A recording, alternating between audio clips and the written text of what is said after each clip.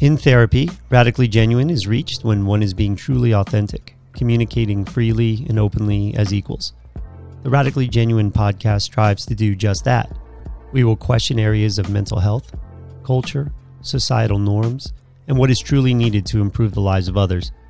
Dr. Roger McFillin is a clinical psychologist and board certified in behavioral and cognitive psychology. He is the executive director of the Center for Integrated Behavioral Health in Bethlehem, Pennsylvania. And if you weren't working the program or they didn't feel like you were getting real about your feelings, that's when everybody would call. It's called motivating, would motivate like crazy. The staff member, remember these kids are like 16, 17 years old, would call someone out. And if you weren't working the program, or if they thought you weren't being honest about your feelings, or if they thought you were talking about something and you weren't emoting enough, they'd start screaming at you. They'd get in your face. They'd yell at you, you're a slut. They did that to the girls a lot.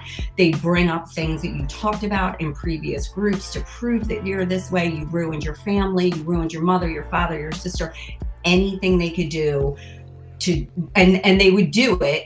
They would do it, and it was called marathoning. So if you didn't break down when the first person did it, then they'd be like, who else wants to talk? Welcome to the Radically Genuine podcast. I am Dr. Roger McFillin. On January 7th, 2003, the International Survivors Action Committee filed a formal complaint with the United Nations against Melvin Sembler, director of the board of Straight Incorporated, for the charge of crimes against humanity. From 1976 through 1985, it was known as Straight Incorporated and had a reputation for abusing kids as a drug and troubled teen rehabilitation program. This program was lauded by the Reagan and Bush administrations as well as British royalty, including Princess Diana. The troubled teen industry exists today under the disguise of treatment, including residential mental health facilities. In this modern version, kids are quickly labeled with empty psychiatric labels, drugged, and receive pseudo-mental health and behavioral therapy. It's a breeding ground for abusive and predatory professionals. In the psychiatric cult, kids raised in abusive, chaotic environments are often labeled with mental illness, behavioral disorders, and drugged. This is common. It's not an outlier. I've seen it throughout my career in various settings. In fact, it's fucking criminal. In a just world, prescribers will spend some time in prison for this type of behavior and understand exactly what abuse is and its implications. The survivors must tell their stories. Much of this continues to occur in the shadows. Children and teens who react to family dysfunction and trauma become scapegoats in a system that lacks moral, ethical, and scientific foundations. As adults, they tend to remain in the system, hooked on multiple mind and mood-altering drugs, and are led to believe they are the problem, as they're diagnosed with various psychiatric disorders. On today's podcast, I want to introduce Elaine Walters, who has emerged as an advocate for safe and ethical mental health care after being harmed by the troubled teen industry and psychiatry. She's here to tell her story with the hope of bringing attention to practices that continue today. What remains in the dark cannot heal. And us here at the Radically Genuine podcast are certainly going to make an effort to bring light and attention to these stories for the greater public to have a better awareness of what actual mental health treatment looks like. Many families believe that they're making the right decision by sending their kids off to programs, knowing little about the efficacy or what actually happens on a day-to-day basis as they interact with some of the least qualified medical and mental health professionals. Elaine Walters, welcome to the Radically Genuine podcast. Welcome. It's so nice to meet you in person. I've been listening to your podcast since 2021, which is, I think, when it started. Yeah, so we're really appreciative of you reaching out to us. Kind of followed your story a little bit by listening to you on Dr. Joseph Witt-During's podcast. And I know that you weren't completely open on that podcast about some of the things that you went through prior to starting psychiatric drugs. And you did mention to me that you think it's the right time for to be open about how you were entered into the troubled teen industry, which was straight incorporated. Can we start there, if you can bring us back to that time in your life as a teenage girl, just kind of what you were going through at that time? So I think I was having a lot of trouble at home in my family. I was absolutely the scapegoat. I was the one who was the troubled child and had all the issues. My mom and I were close when I was a toddler. But as I started growing up, I think we had a real hard time relating to each other. My mom, the more I sort of pushed back, the more it scared her, the more it severed our relationship. My mom, it was in various sort of strange mental health type therapies, and she would practice them on me.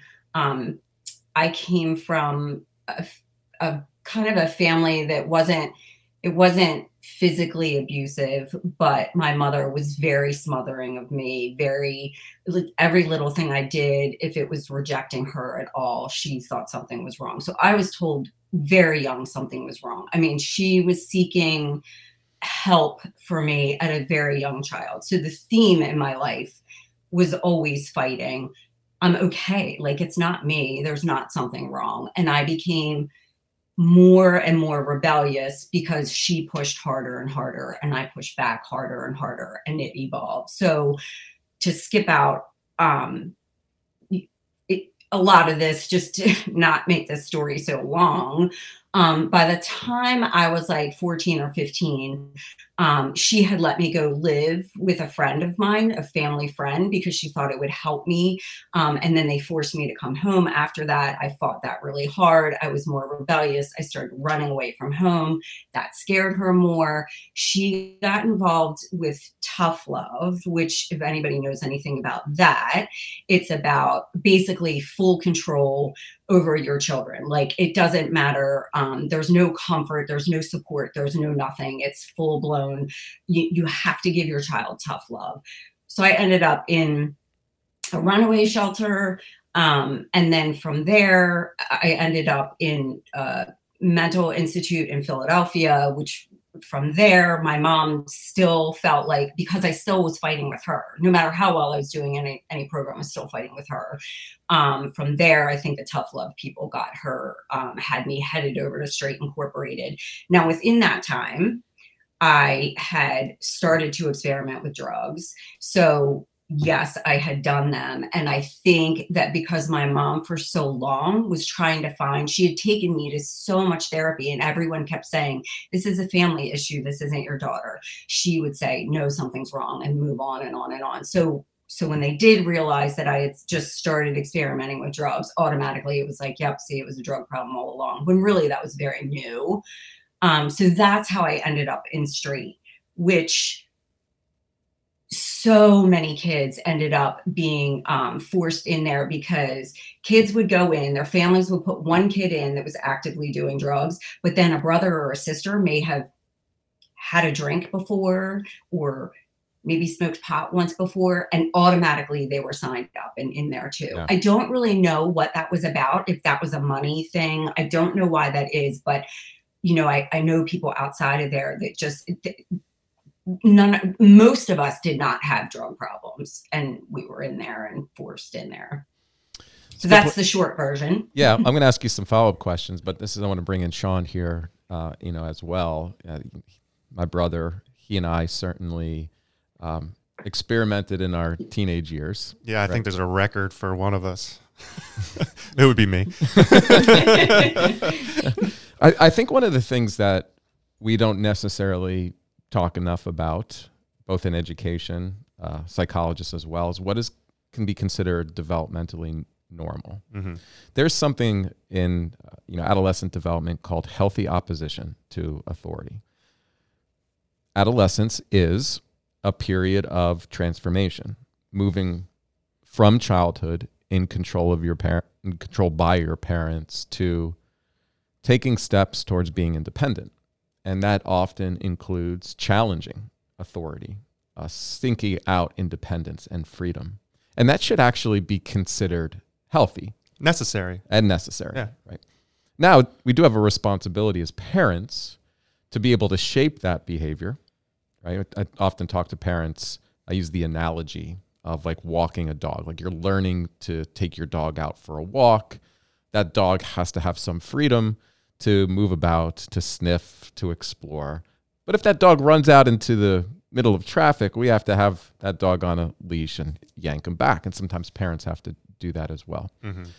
Now, we're not going to get into specifics, Elaine, with some of the things you were going through within your family, but let's just say it's a situation where a parent was expressing a high level of control over developmentally normal behaviors and then misunderstood the range of normal as if it was a problem with their own child and sought out professionals.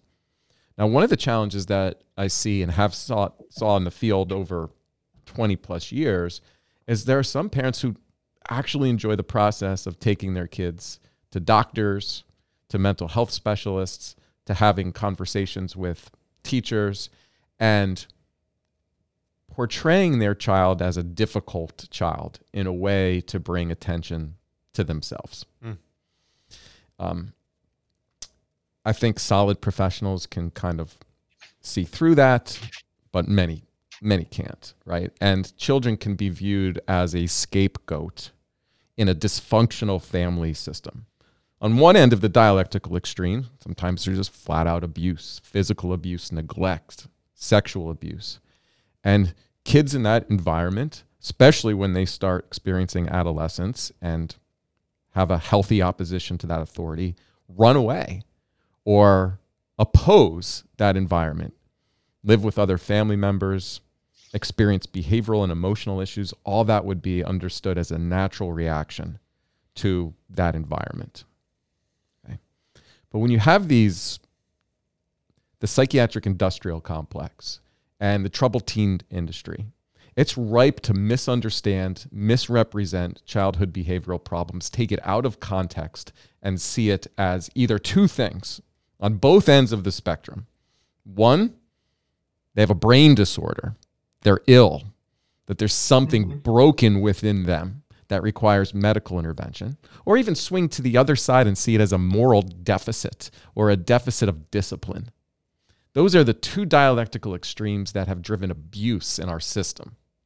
And so as we start moving forward to understanding more about Straight Incorporated and Elaine going into that program, these programs take advantage of these situations with families who might lack education, might lack parenting skill, might be protecting an abusive and dysfunctional environment, or parents who, just simply do not understand normal childhood behavioral problems and parents themselves might be struggling.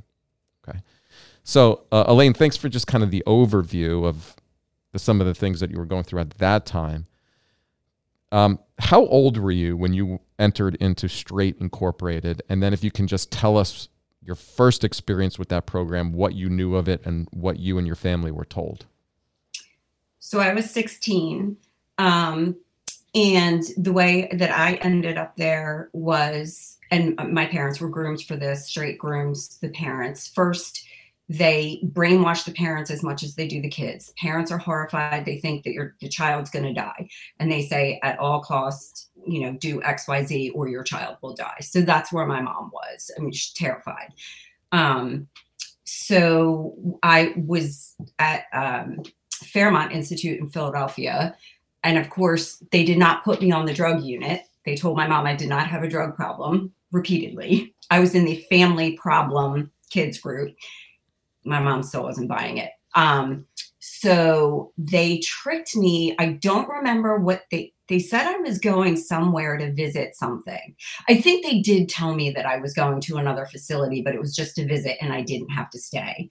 And I remember taking me from Fairmont, and the whole time I was like, I can leave, right? I don't have to stay. Totally voluntary, totally voluntary.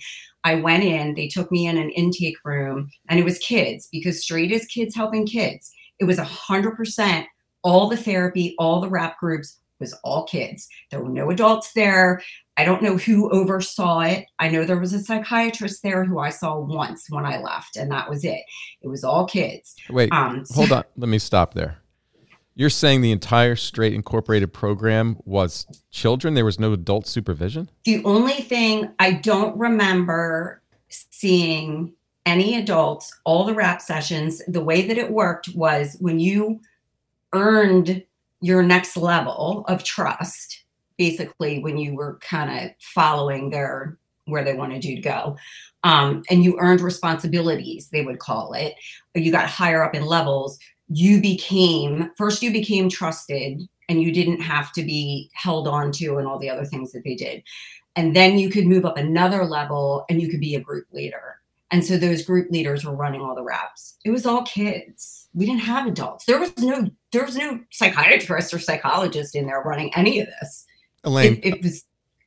Correct me if I'm wrong, but is it the philosophy of Straight Inc. was that many kids use drugs or alcohol and act out because of peer pressure, and then their philosophy was using peer pressure to correct that?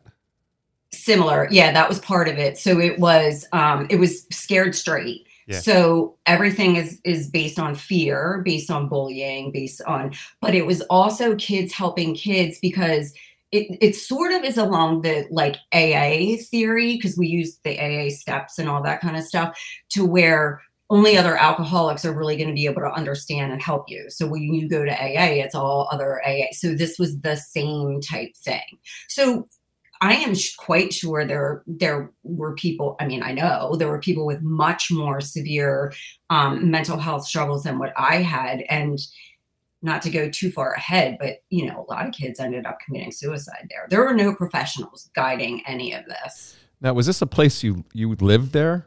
Like a residential facility? Yes. Where was it located? So the one, I was in Springfield, Virginia. There were a few of them. There was one in Florida, and there may have been a couple more, but I was in Springfield, Virginia. So you live in an old comer's home. So what happens is every day you spend 12 to 16 hours in a warehouse. That's where you sit all day long, wraps all day. That's it. And then you go home and you stay in like a host family's home, because I was out of state. So I had to stay with host families who lived in state. And the way that worked was, when you're a newcomer, that means you've earned no responsibilities. You're not trusted. You haven't aligned with the program yet. Like, they know that you could be a runner.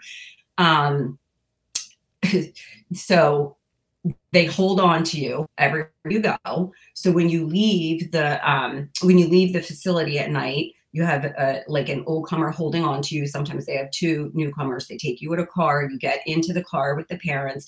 All the locks on the doors are dismantled. You cannot jump out.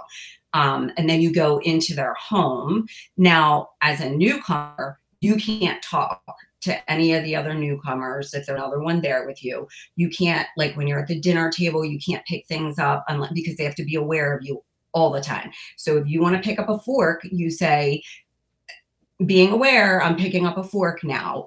And you can't talk directly to another newcomer that's there. You talk to the old comer and you say, I want to tell the newcomer XYZ, because they know that if it's two newcomers, you might plot and plan and whatever. So they keep you separate.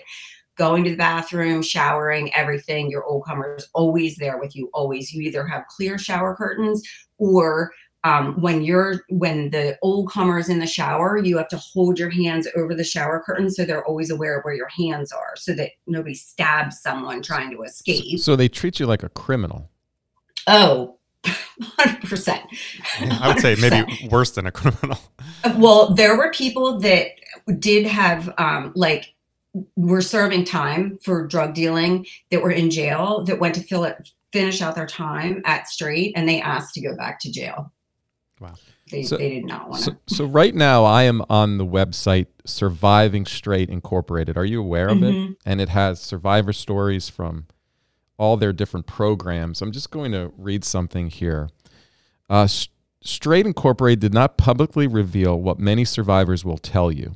The real Straight Incorporated was a facility that used coercive thought reform, also known as mind control and brainwashing, public humiliation, sleep and food deprivation, extremely harsh confrontational tactics, kidnapping, isolation and emotional, mental, psychological, verbal, and physical abuse to forcibly break us down, then remold us in the Straight Incorporated image.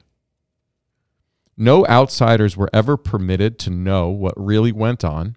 Straight ruled us out of fear, and harsh punishment prevented us from talking to outsiders or from reporting abuses. Trying to survive Straight Incorporated devastated many of us. Some former clients have committed suicide. Others have serious disorders as a result of their time in Straight. For example, some of us suffer from post-traumatic stress, panic attacks, and severe depression. In addition, many of us have experienced other long-term detrimental effects such as inability to function normally in relationships, fear of therapists and form of counseling, severe distrust of people, paranoia, and nightmares. This is certainly not a complete list, but gives one an inkling of the serious long-term adverse effects of survivors caused by Straight Incorporated. Does that sound accurate, Elaine? Oh, 100%. 100%. When I was reading some about it, it was making me think of the Stanford prison experiments. What was that, like early 1970s? And then this is almost like you take that experiment and you just put it out in the real world and see what happens. Yeah. It's unbelievable because, I mean, it kind of represents the viewpoint of problem behavior or emotional or behavior disorders in childhood during that period of time. That it can be modified through fear and just... Well, it was... Go ahead. Yeah, it was break you down and then build you back up. And by break you down, it would... we were in RAPs all day is what they were called, and they would have various topics. What does that mean in RAPs? So kind of like group therapy, sort of. Yep. But we called them RAP sessions. And I'm guessing there were 150, 200 kids in the warehouse, in the room. Guys were separated on one side, girls on the other. They'd have RAPs with both male and female, and then we'd have separate RAPs for girls. But a topic would come up, you'd have to do this thing called motivating. So you didn't raise your hand. You had to aggressively raise your hand and flap your hands to show how much you were committed to this topic and that you want to speak. And if you don't do that, you're not working the program. That's part of it. But then you would stand up and you would talk, or you would get stood up. And if you weren't working the program or they didn't feel like you were getting real about your feelings, that's when everybody would call. It's called motivating, would motivate like crazy. The staff member, remember these kids are like 16, 17 years old, would call someone out. And if you weren't working the program, or if they thought you weren't being honest about your feelings, or if they thought you were talking about something and you weren't emoting enough, they'd start screaming at you. They'd get in your face. They'd yell at you, you're a slut. They did that to the girls a lot. They'd bring up things that you talked about in previous groups to prove that you're this way. You ruined your family. You ruined your mother, your father, your sister, anything they could do and they would do it.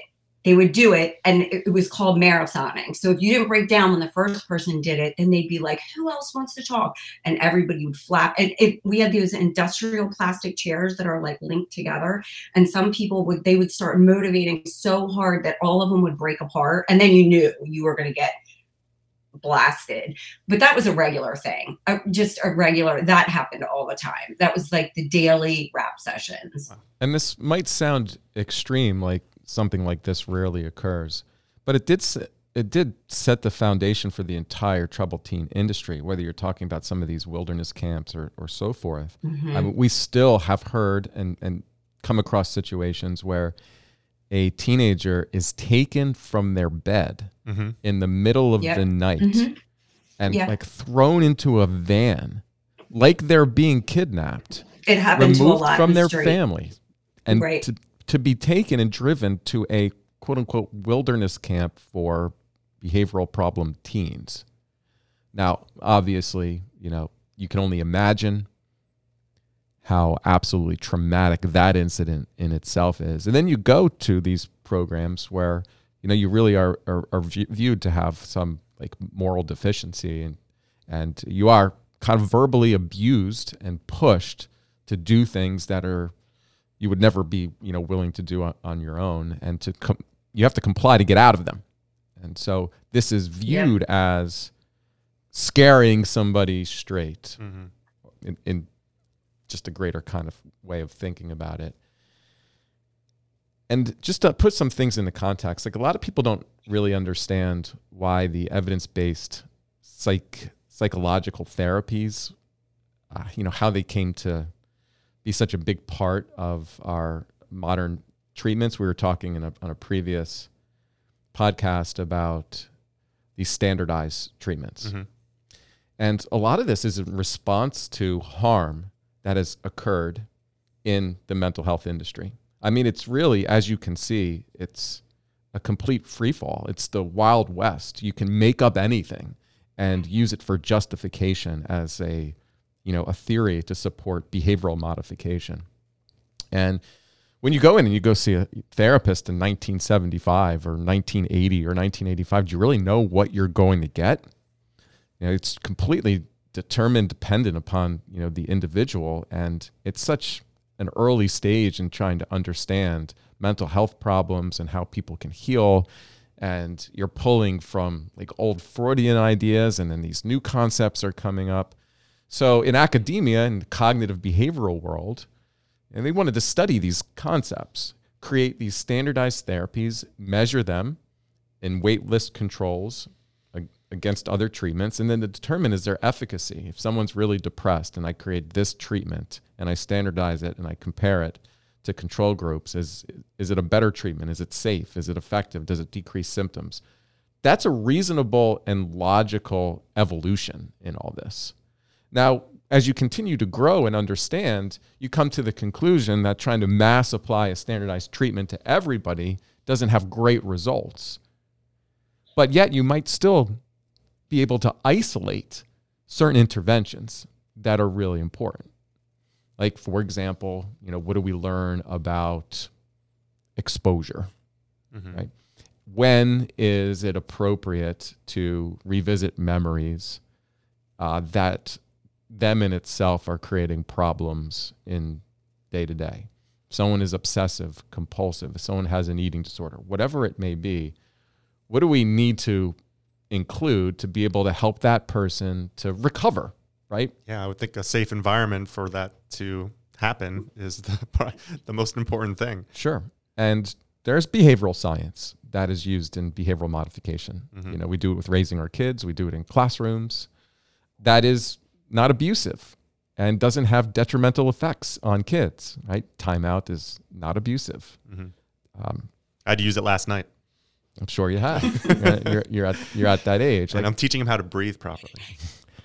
Good luck. I know. Having a structured home environment, right? Praise, some punishments, like natural consequences, reinforcing behaviors you want to see.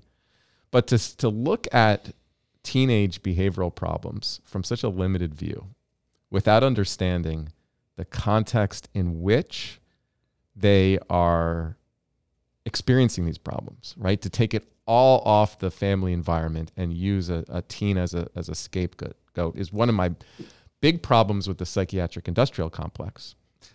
Yeah. What gets me the most, though, are like these wilderness camps or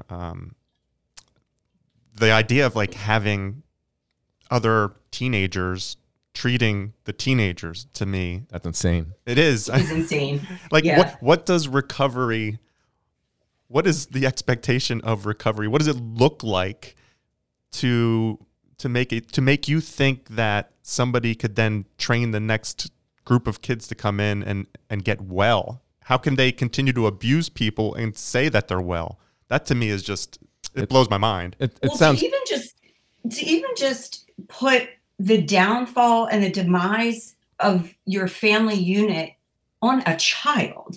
I was 15 and I had been to other places who repeatedly said, this isn't your daughter's issue. Like, you know, this is a family issue. Straight was the first one that would just, you know, they took it in and because they were there to blame the kids, you know, and tell the parents that these kids were going to die if they weren't here. So, but to put that kind of weight on a child, and first of all, the fact what I was experiencing in my home,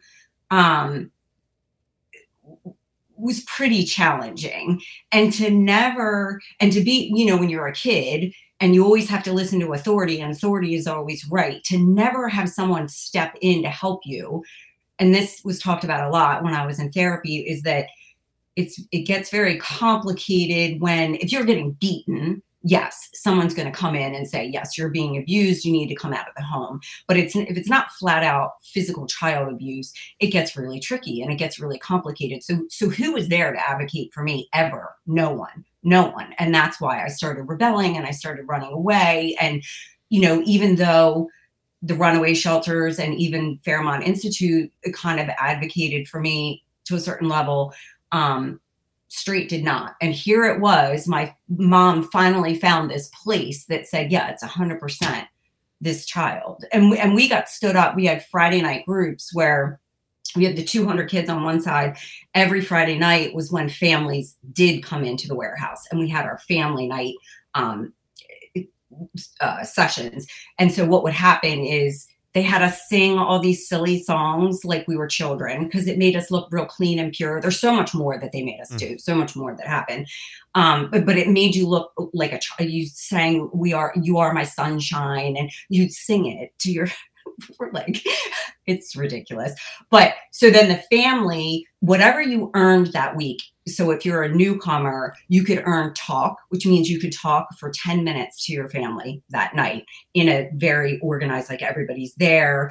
If you earned nothing, you got stood up in front of the 200 kids plus all their families.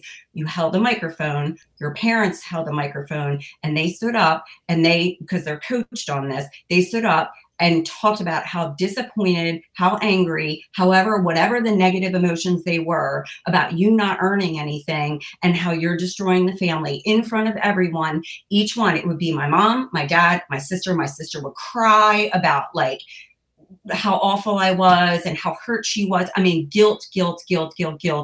And you're not coming home unless you work the program.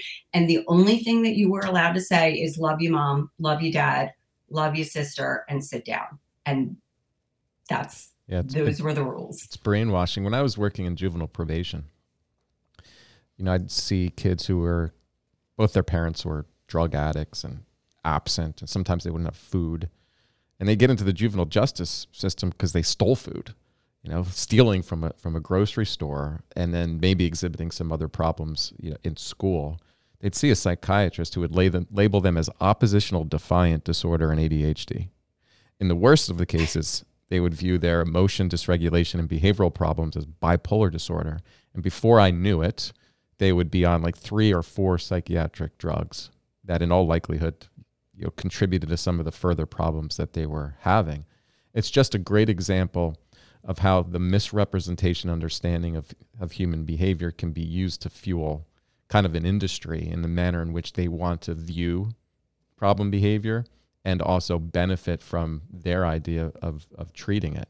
And so if you want to understand some of the anger that comes out from using the words like psychiatric industrial complex or even calling psychiatrists criminal, it is the manner in which those kids are treated.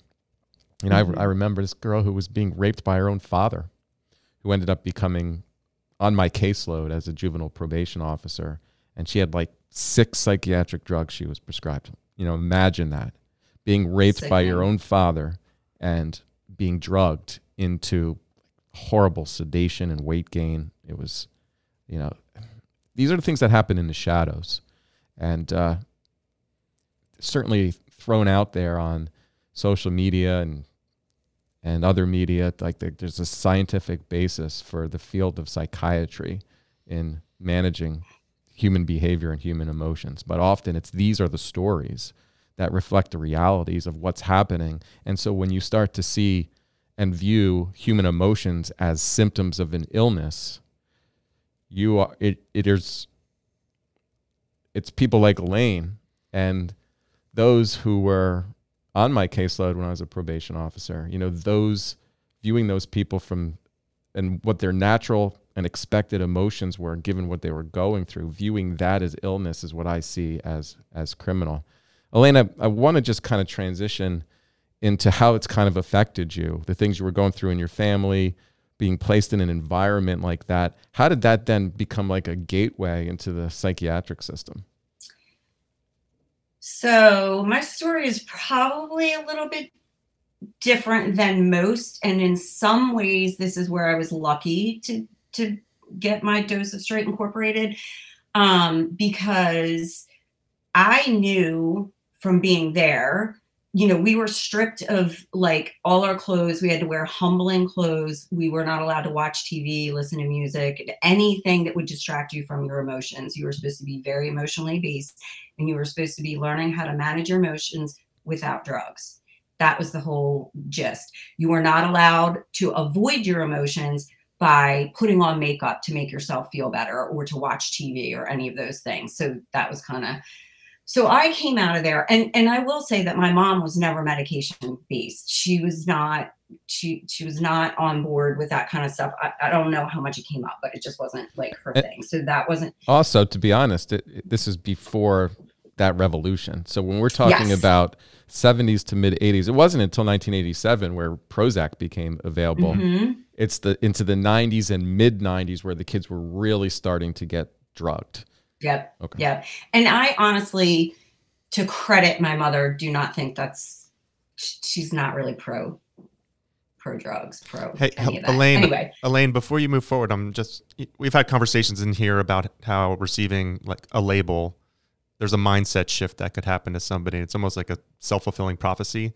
I'm curious, Elaine, by being transitioned from a hospital where you were free to leave when you wanted to, and then being pulled into Straight Inc., how did that affect you in terms of how you thought about yourself, and ultimately how it continued throughout maybe your young adulthood?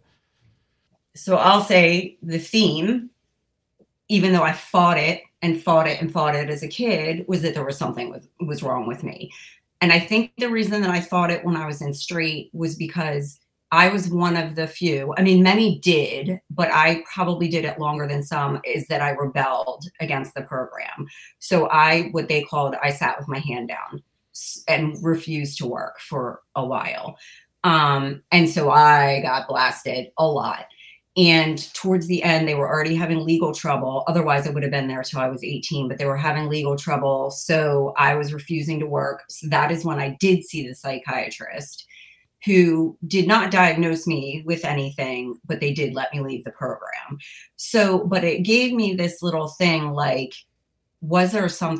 is there really something wrong with me? The fact that I couldn't endure that.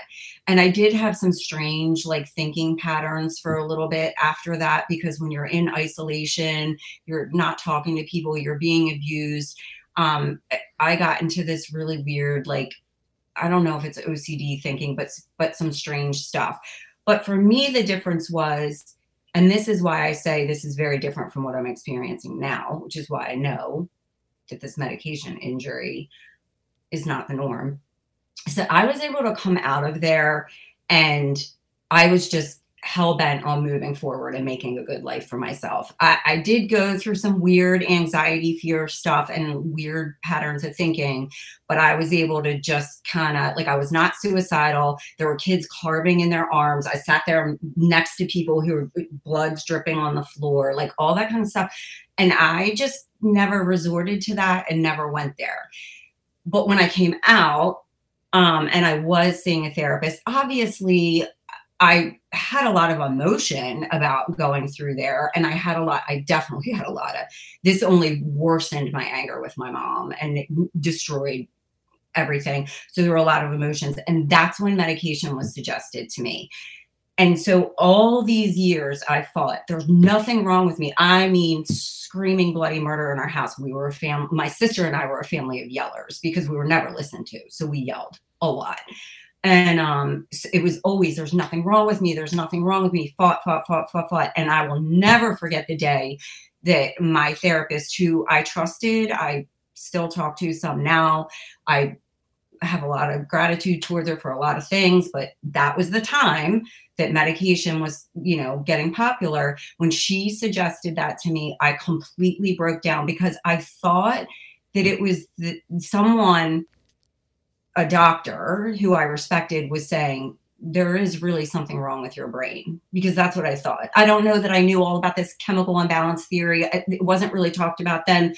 But I thought that meant there was something medically wrong with my brain. Maybe that's why I fought so hard and straight. Maybe that's why, and that was the theme. And from there, I took antidepressants because I thought they were safe. I knew that they weren't addicting because coming from straight, I was not taking anything that I knew to be an addicting drug. And if I had any kind of if I got high from it or whatever, I wasn't taking it. So I went on thinking that was fine. Now, later down the road, because I had already in the back of my mind decided something was wrong with my brain and the whole ADHD thing was going on, years later, I'm like, well, I have trouble focusing and I have, and I was like, maybe I do have, ADHD. Maybe I should try medication. I think I tried it for a day and I was like, I might as well be out doing lines of coke. This is ridiculous. I'm not doing this. And it made me so agitated and I didn't take it.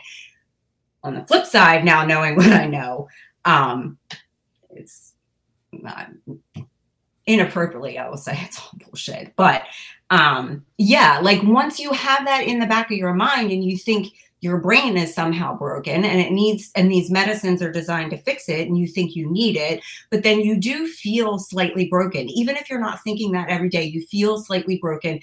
And I distinctly remember when I started learning about all this, once I went into my antidepressant withdrawal, I immediately found, I think I found you guys, I found a bunch of other things.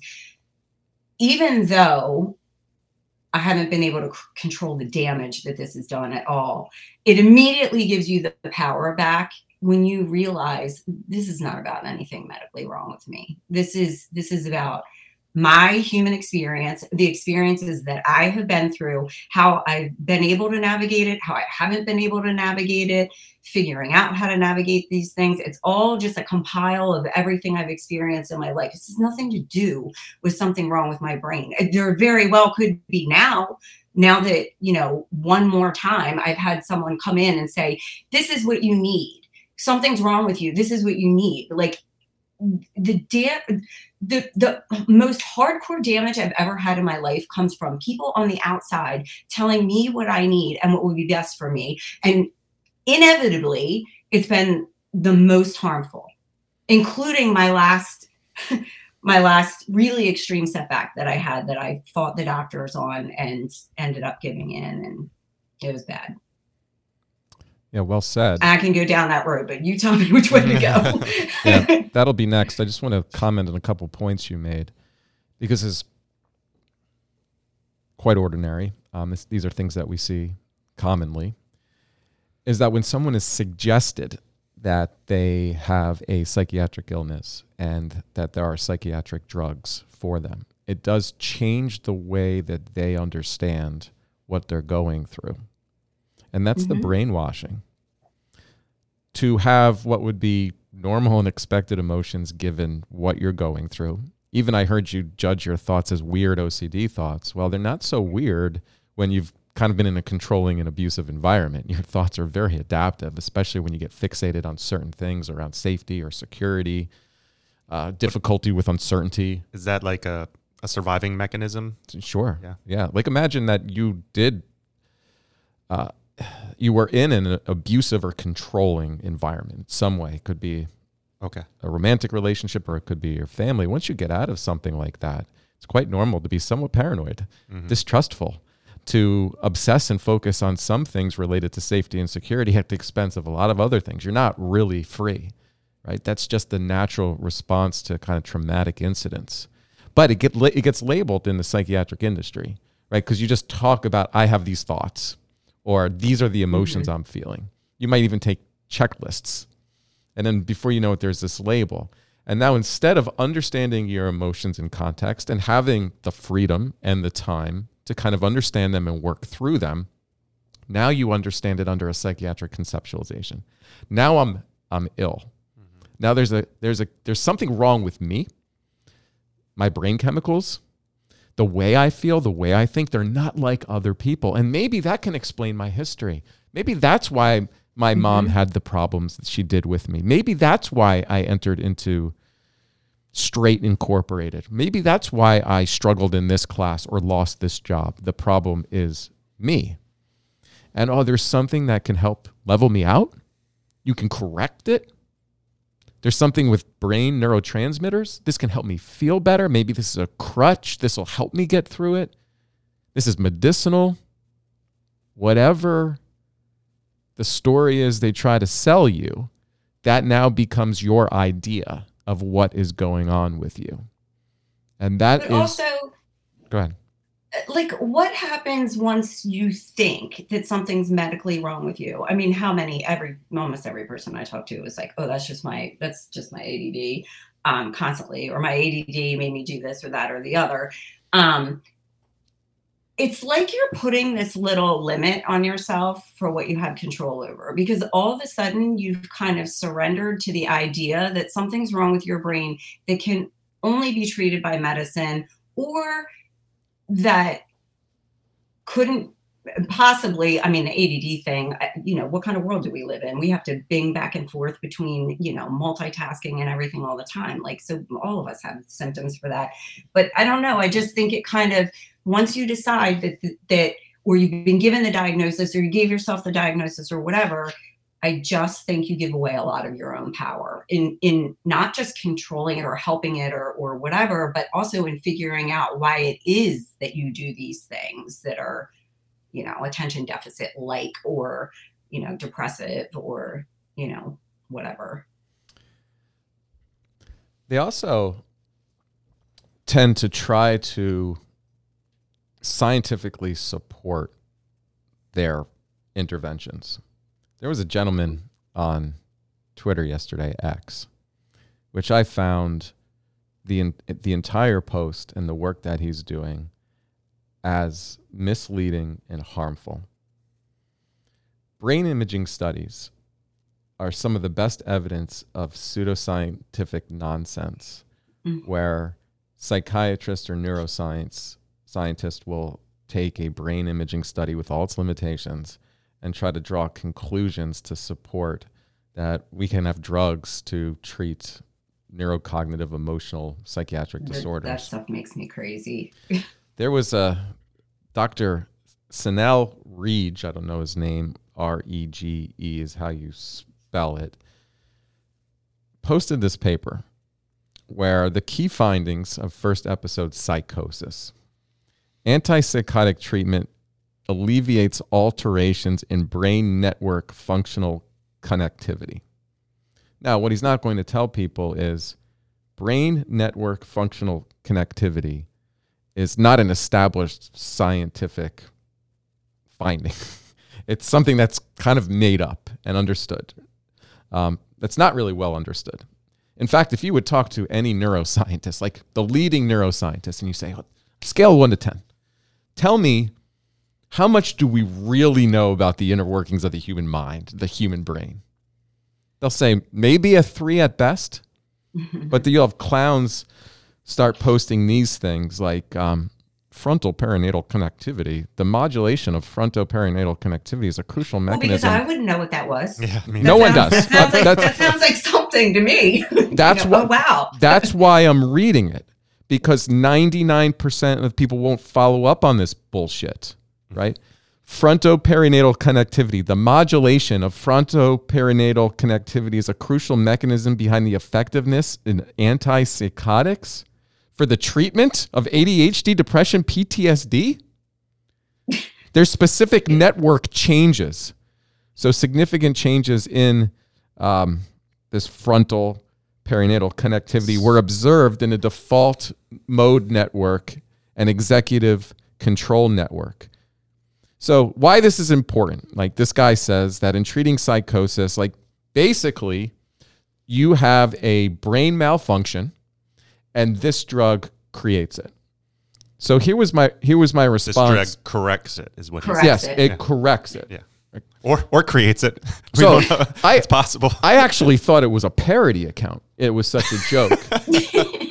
So, but I did respond. And I want to just read my tweet because I think it helps in a layperson's term understand how unethical this is. That's my wheelhouse. Okay. So if 2 weeks into the ending of a long-term relationship, a person is experiencing intense sadness, brain imaging may indicate specific brain regions are activated while others are not. And if you compare that imaging to a person who's not in emotional distress and is in a happy relationship, for example, their brains are going to look different. So here's the question. Does that mean that the person grieving the end of the relationship has a malfunctioning brain? Yeah. Now, this as well. If the same person gets high on marijuana and then goes and gets a brain scan, fMRI imaging, and it reveals that there's changes in that brain imaging and even structural aspects of the brain, and the person's sadness decreases, psychiatrists will call that a symptom.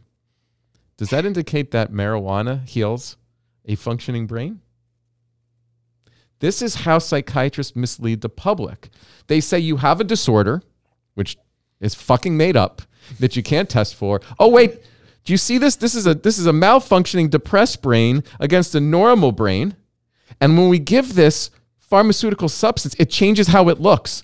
Therefore, we're correcting it. And since they checked here that they feel less sad than the last time, it is correcting that by very clear evidence base. The symptom of sadness has decreased.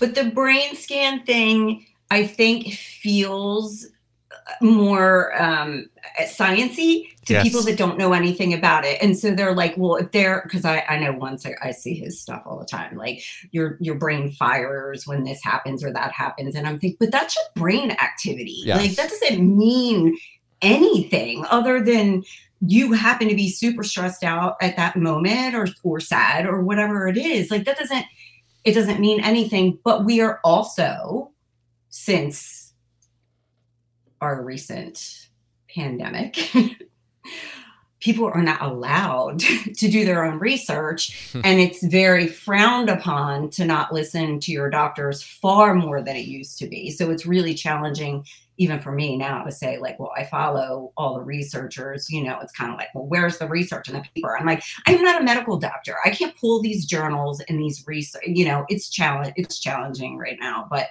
yeah, so the brain scan thing that's really impressive too. It's a pivot. It's a business pivot away from the serotonin theory towards something else that we don't understand as lay people, which is how a brain scan is just a temporary moment. It's like when serotonin, like the levels of your serotonin go up or down throughout the day. So doing a test for serotonin levels means absolutely nothing. Yeah. So like a brain scan means absolutely nothing unless you're watching your brain for a period of like 60 to 90 days continuously. Yeah, but we're good marketers here in the U.S. Yeah, we are. We are good marketers of this stuff. I think if two things could happen, we make progress. One, if we just get to recognize bullshit and call it bullshit. Like, stop fucking saying things that aren't true. Like, you're not allowed to say it anymore, and you're going to be held accountable to it. We're going to put the cuffs on you every time you make something up. I feel like you're attacking me because I've heard that in my direction at least half a dozen times in this room. But that's one. It's about money, and it's about who's in charge of all this stuff. I mean, and then we can accept that there are things we don't know. Yeah, this is just what progress is. But let's not act like we know things when we don't, and then put people down a path that creates harm. Right? How many people are calling themselves ADHD and believe that there is brain research to support it? A lot. A lot, because they've been lied to. They don't understand the least bit about the limitations of what we're trying to do and trying to understand how the brain works, right? And Sean, that's a basic one, right? Think about everything what's going on in our brains at any one given time. It's just so vast. And depending on when you go into that brain scan, it's just kind of measuring the activity at one given time and just a neurodiversity that exists. What does the brain look like of a professional athlete versus a neurosurgeon? What does the brain look like of an artist and a kindergarten teacher? Is one malfunctioning? Is one worse? We don't know any of this stuff, and that's disconnecting from just the human spirit and the mind and the soul, things that we don't really have a good understanding of biologically. Mm-hmm. So we just have to move past the limitations of this biomedical era, call out bullshit when it exists so people do not become victims to this nonsense. So I'm sorry, Elaine, you were going to actually talk about some of the experiences that you had. I can go down that rabbit hole with you. Yeah, you brought up the medication injury. Are you comfortable sharing any stories in that area? Sure. So, I knew nothing about these medications. I took this thinking that antidepressants were safe. I was always very healthy. I did not grow up in a medical family. We did not take a lot of medications. It just wasn't our go-to. I was lucky that my mom, she very much was focused on healthy food and all that kind of stuff. So that was just came naturally to me. So when I was taking the antidepressants, my way of testing whether they were okay or not was take it for a week, had no side effects, move on. But never really felt like they really did much of anything. In the very beginning, again, I had to ask myself this. I had to be like, is this working? And then I thought, I think my anxiety is a little less. That's about it. And again, I come from a past history of bartending, working in the club scene. Like I've done my fair share of party drugs and all that kind of stuff. So I would have to really feel something to be like, this isn't okay. But it seemed fine to me. I wasn't worried about it. So moved on. In hindsight, I know a lot of things that it did affect throughout my, long time of taking them. But it really wasn't until my withdrawal that I realized how powerful, how dangerous these drugs are. I'm 3 years protracted withdrawal now and really still struggle all the time. I went from, I've had 2 setbacks that have made me significantly worse. My last one, and I'll say I've never been a suicidal person ever. It's not my go-to, even through all my straight, all my everything. It just genetically, or it's just not part of my wiring. My head just doesn't go there. And now I struggle with it every day. This is from coming off these drugs. This is everything that's in that pamphlet with the side effects. They're real, and I think that pamphlet that none of us read, I never read it because I was like, well, my doctor doesn't talk about all this and it's too small to read everything. And this is for people that are just like really sensitive or have struggles with drugs.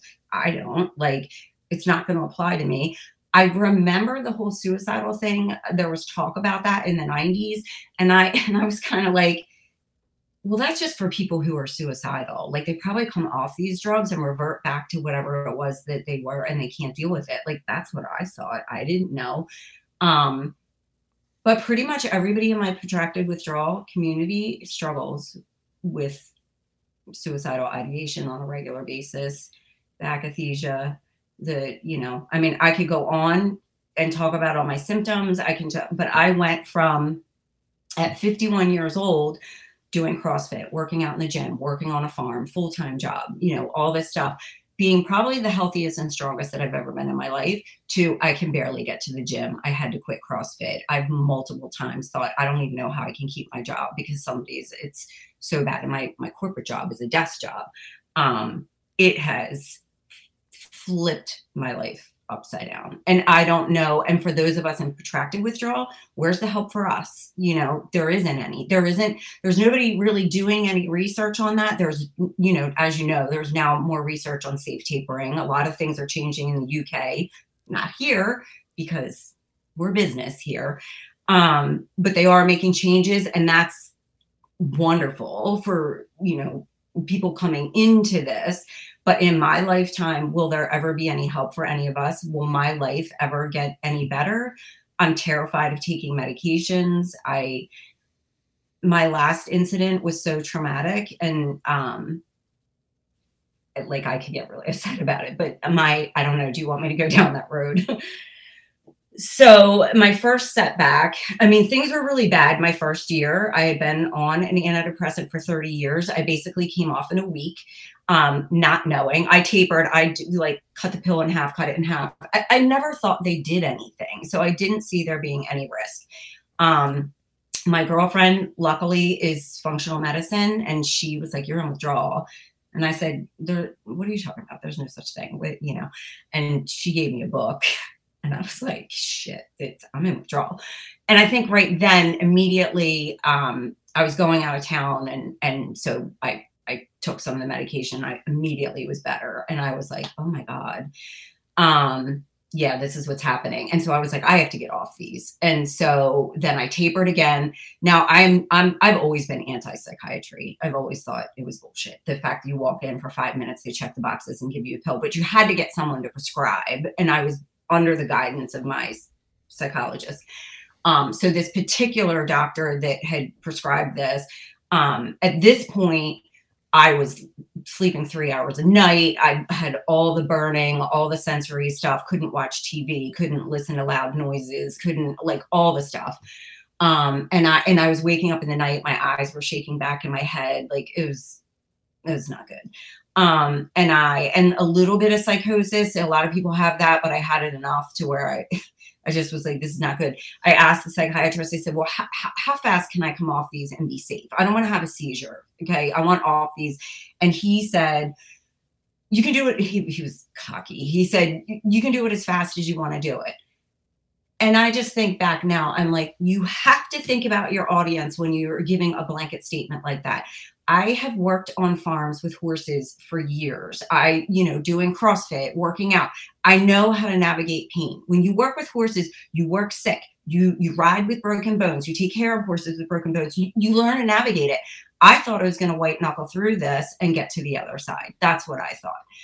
Well, it's 3 years and I'm worse than I was then. Where is the other side? So my first setback that took me out of the game was getting COVID my first round, which I don't really think. My parents were in their 80s and they got COVID when it was the first, the first set of viruses or whatever it is, where it should have killed them, and they were totally fine. They don't really get panicky about stuff like that anyway. They were just like, yeah, we have the COVID. I was like, oh my God, you guys are in your 80s. But anyway, they were fine. For me, I was coughing, but mine hit me neurologically because I already was having such issues.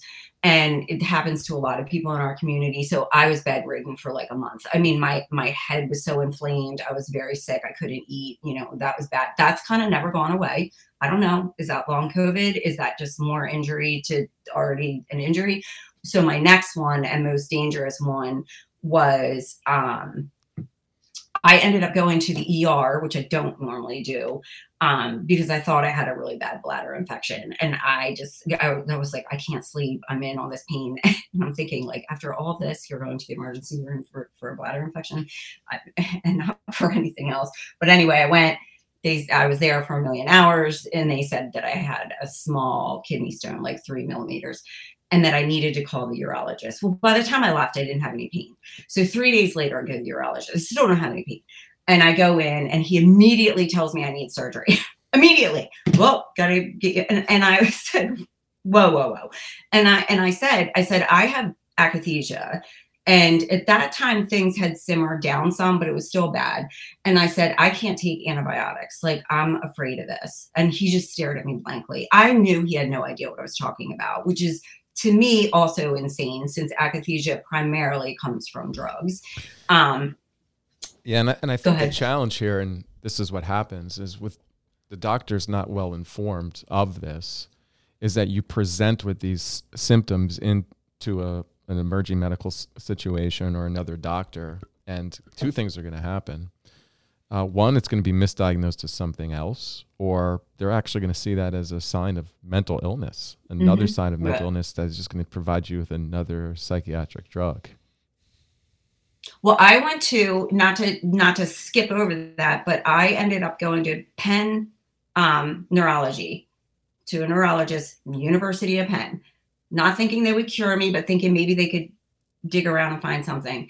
And her, she didn't really do any tests. She said, long haul COVID is inflammatory. We don't have anything to treat it. And she told me she would treat akathisia with an SSRI, which I'm like, this is what happens. This is why people get so injured. This is why people die. Like, I'm not even going to like sugarcoat it. This is why people are dying. There have been 6 suicides in my community since June.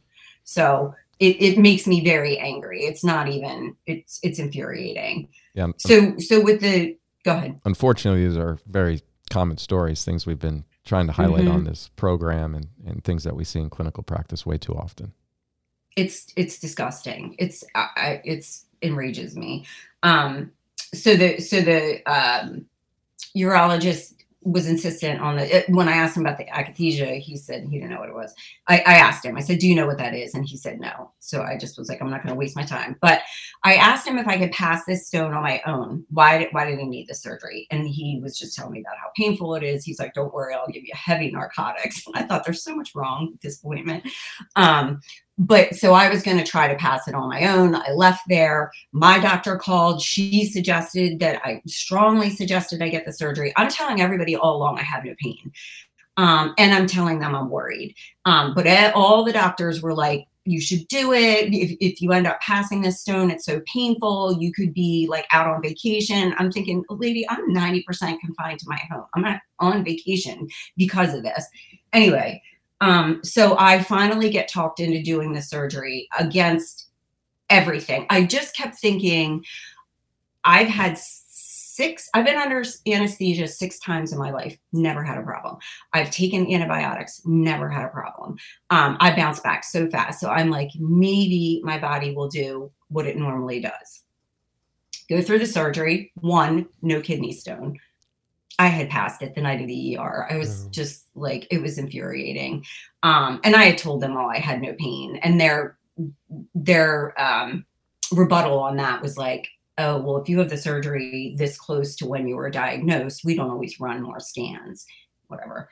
So anyway, so I have the surgery. I start taking the antibiotic, and it's possible that the anesthesia was part of this, but it was like 2 days into it, I started getting what a lot of people don't understand is this akathisia terror and agitation, like nothing. There's no way to describe it, no way to describe what it is. I mean, there are not words that describe what this is like, other than if you've ever had a bad acid trip. It's your mind is gone. Like, it's not you, and you're hysterical. I'm thinking, I'm going to lose my house. I'm going to be homeless. You're pacing. You can't, awful. So I immediately stopped the antibiotics. I Google it. I Google the name of it, even though I told every doctor, the anesthesiologist, everybody about the akathisia. I Google it, and there was a phase 4 FDA study that showed that women of my age can get akathisia with this medication. So, thank you. Thanks. When am I going to learn that I need to do my own research and I can't trust anything? So that was in June. And that got me to where I would try to go places, and I would get this hysterical terror where I needed to run to my car. Like, you're just so panicky. And what went from I have so many symptoms, but this was like raging skin burning. My tinnitus came back. So my ears are ringing, the agitation, the terror. And this was like, from June, and then July, and sleep. You can't sleep with this. And for some reason, we think it's cortisol levels. Nobody really knows. We call it toxic sleep. Sleep makes you way worse. Sleep makes everything worse. So not only can you not sleep, I would repeatedly wake up in a very disturbing psychological states. Like, the worst night I woke up and was like, I have to jump out my window. I got to get out of here. I can't, like, and part of me just kept saying, like, this isn't you. This isn't you. Now, if this was like, a drug induced thing, it would be, I'm never doing this again. And I just need to ride this out. Okay. But this is my brain doing this. It is terrifying. So that was the worst night. Then I had to have my 85-year-old parents come stay with me because I thought that I was no longer in control of what I did. And so now here we are 8 months out. I think it took 3 months before some of the terror leveled down a little bit. And it's now 8 months to where I still have a lot of really scary, disturbing psychological stuff. I'm going to knock on wood. But the terror piece is lower, but I'm still like, I'll wake up and just be completely like suicidal out of nowhere. Elaine, like, your story reminds me of Chris Page was on, I think it was an episode like 64 for us when we talked about akathisia, and he shared his story. I think he was on an airplane.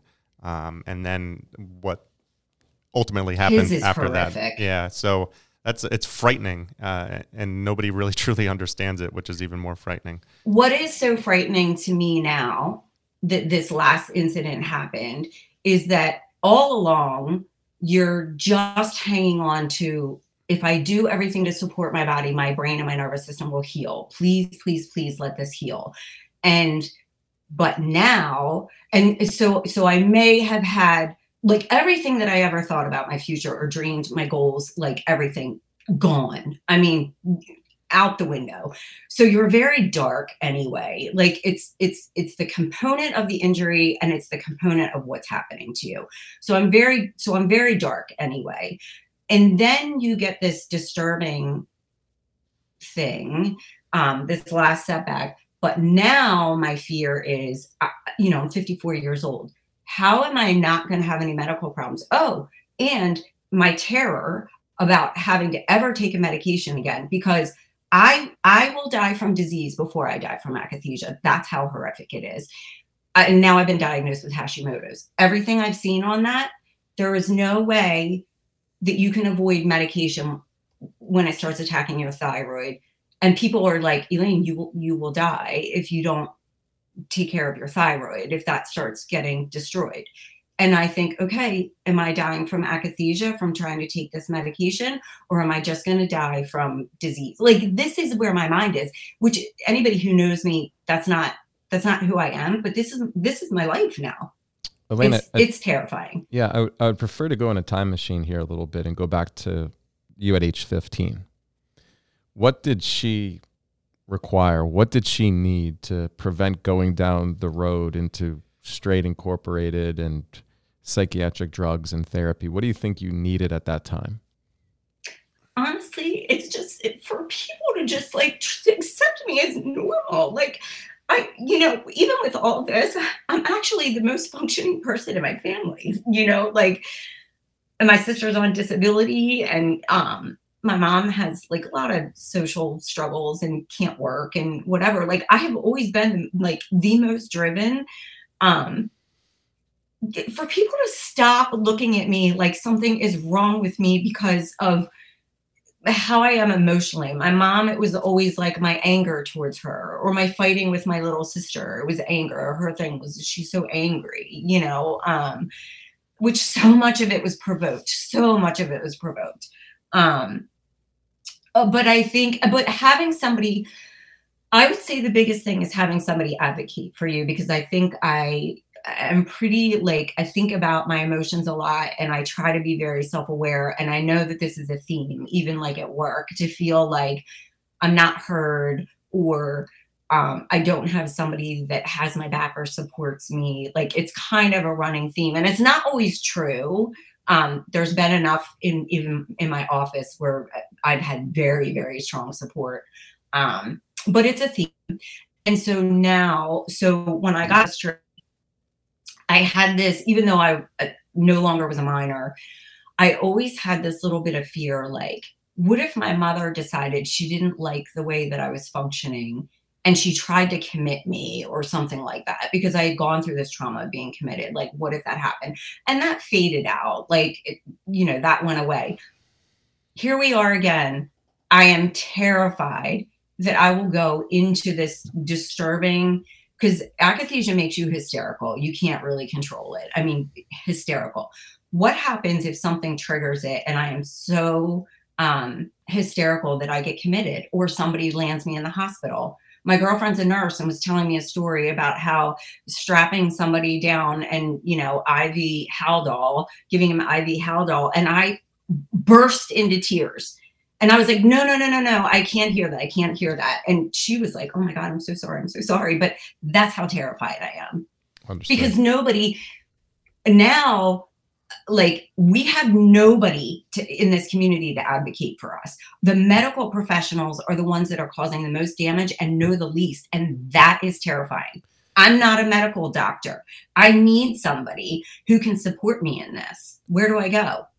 Yeah, and Elaine, this story is about how it begins in childhood, the impact of the response from your family, the environment, that program, later a therapist, later doctors, and what has been created through just a misunderstanding of who you were during a vulnerable teenage years in a controlling and chaotic family environment.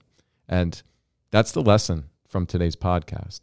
The lesson is to return to compassionate, safe support for people who are struggling with their mental illness, mental health, especially when we're dealing with children and adolescents. That's a vulnerable developmental period where in a just society, we are child-centered and we're protective. And kids have to be protected when they grow up in environments and they begin to struggle, not to quickly label them and send them down the road of this troubled teen industry or the psychiatric industry. But it's the medication. It's my friends, it's sickening. It's Elaine, that's how they're being treated now. And it's much, much worse than when you were younger. As much as we can say that there's an awakening, I don't even want to get too much into your story. Everyone knows it. Right. And I appreciate you telling us every one of those symptoms, but we've heard it so many times. Right. Yeah. That's why I know. We've had podcasts on it. It doesn't necessarily matter yet. We haven't created a dent in this.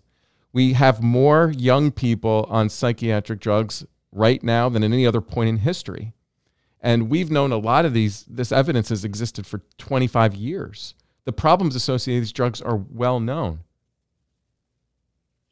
I'm in an online moms group, and every other post is, I think I'm going to put my kid on medication. And do you know how hard it is for me not to just go in and start raging about it, like about how dangerous that is and what it can do? Because they're told it's medicine, and they believe medicine is healing and restorative. I mean, it's nonstop. So I'm hoping, Sean, that stories like this can, help people wake up. You just share it to another person. You start conversations. Recently this stuff is becoming much more mainstream, and thank God for podcasts. Mm-hmm. We are really moving outside of major legacy media. The only people that are really watching legacy media at this point is like our parents' ages. And the data supports that. Yeah, I saw demographic stuff about nightly news. It's not anybody under the age of 45. But millennials, even Generation X, they're listening to podcasts. And right now, Matt Walsh from the Daily Wire is somebody who is starting to become even more outspoken. The guy's got millions of followers. So being able to talk about this openly from lay people's perspectives, from journalists, from commentators, right? They're starting to wake up and say, listen, a lot of this doesn't make sense. We followed these recommendations for decades and everything's worse. Where's the evidence? The psychiatric industry is medicalizing every single aspect of being human. And we look back at the horror of Straight Incorporated. Well, I'll tell you what, generations from now are going to look back at the horror of the modern psychiatric care. They will. It will happen. Maybe not in my lifetime, but But we're going to try to save as many people along the way just with information. I think people for the most part are smart and reasonable, and you just have to ask some critical questions. And that's why just deference to authority is such a problem in a free society. That's why you have to question authority consistently, constantly. No longer do our physicians who are following these protocols and being trained in the system deserve to be lauded as if they have the best available evidence and we follow their recommendations without any question. Those days are over. We have to end it. We have to be open to having these conversations, and for people who've been harmed by the system, they have to be willing to speak out. As I said when we opened up this podcast, what remains in the dark cannot heal. Elaine Walters, I want to thank you for a radically genuine conversation. Thank you. Thanks for having me. It's good talking to you.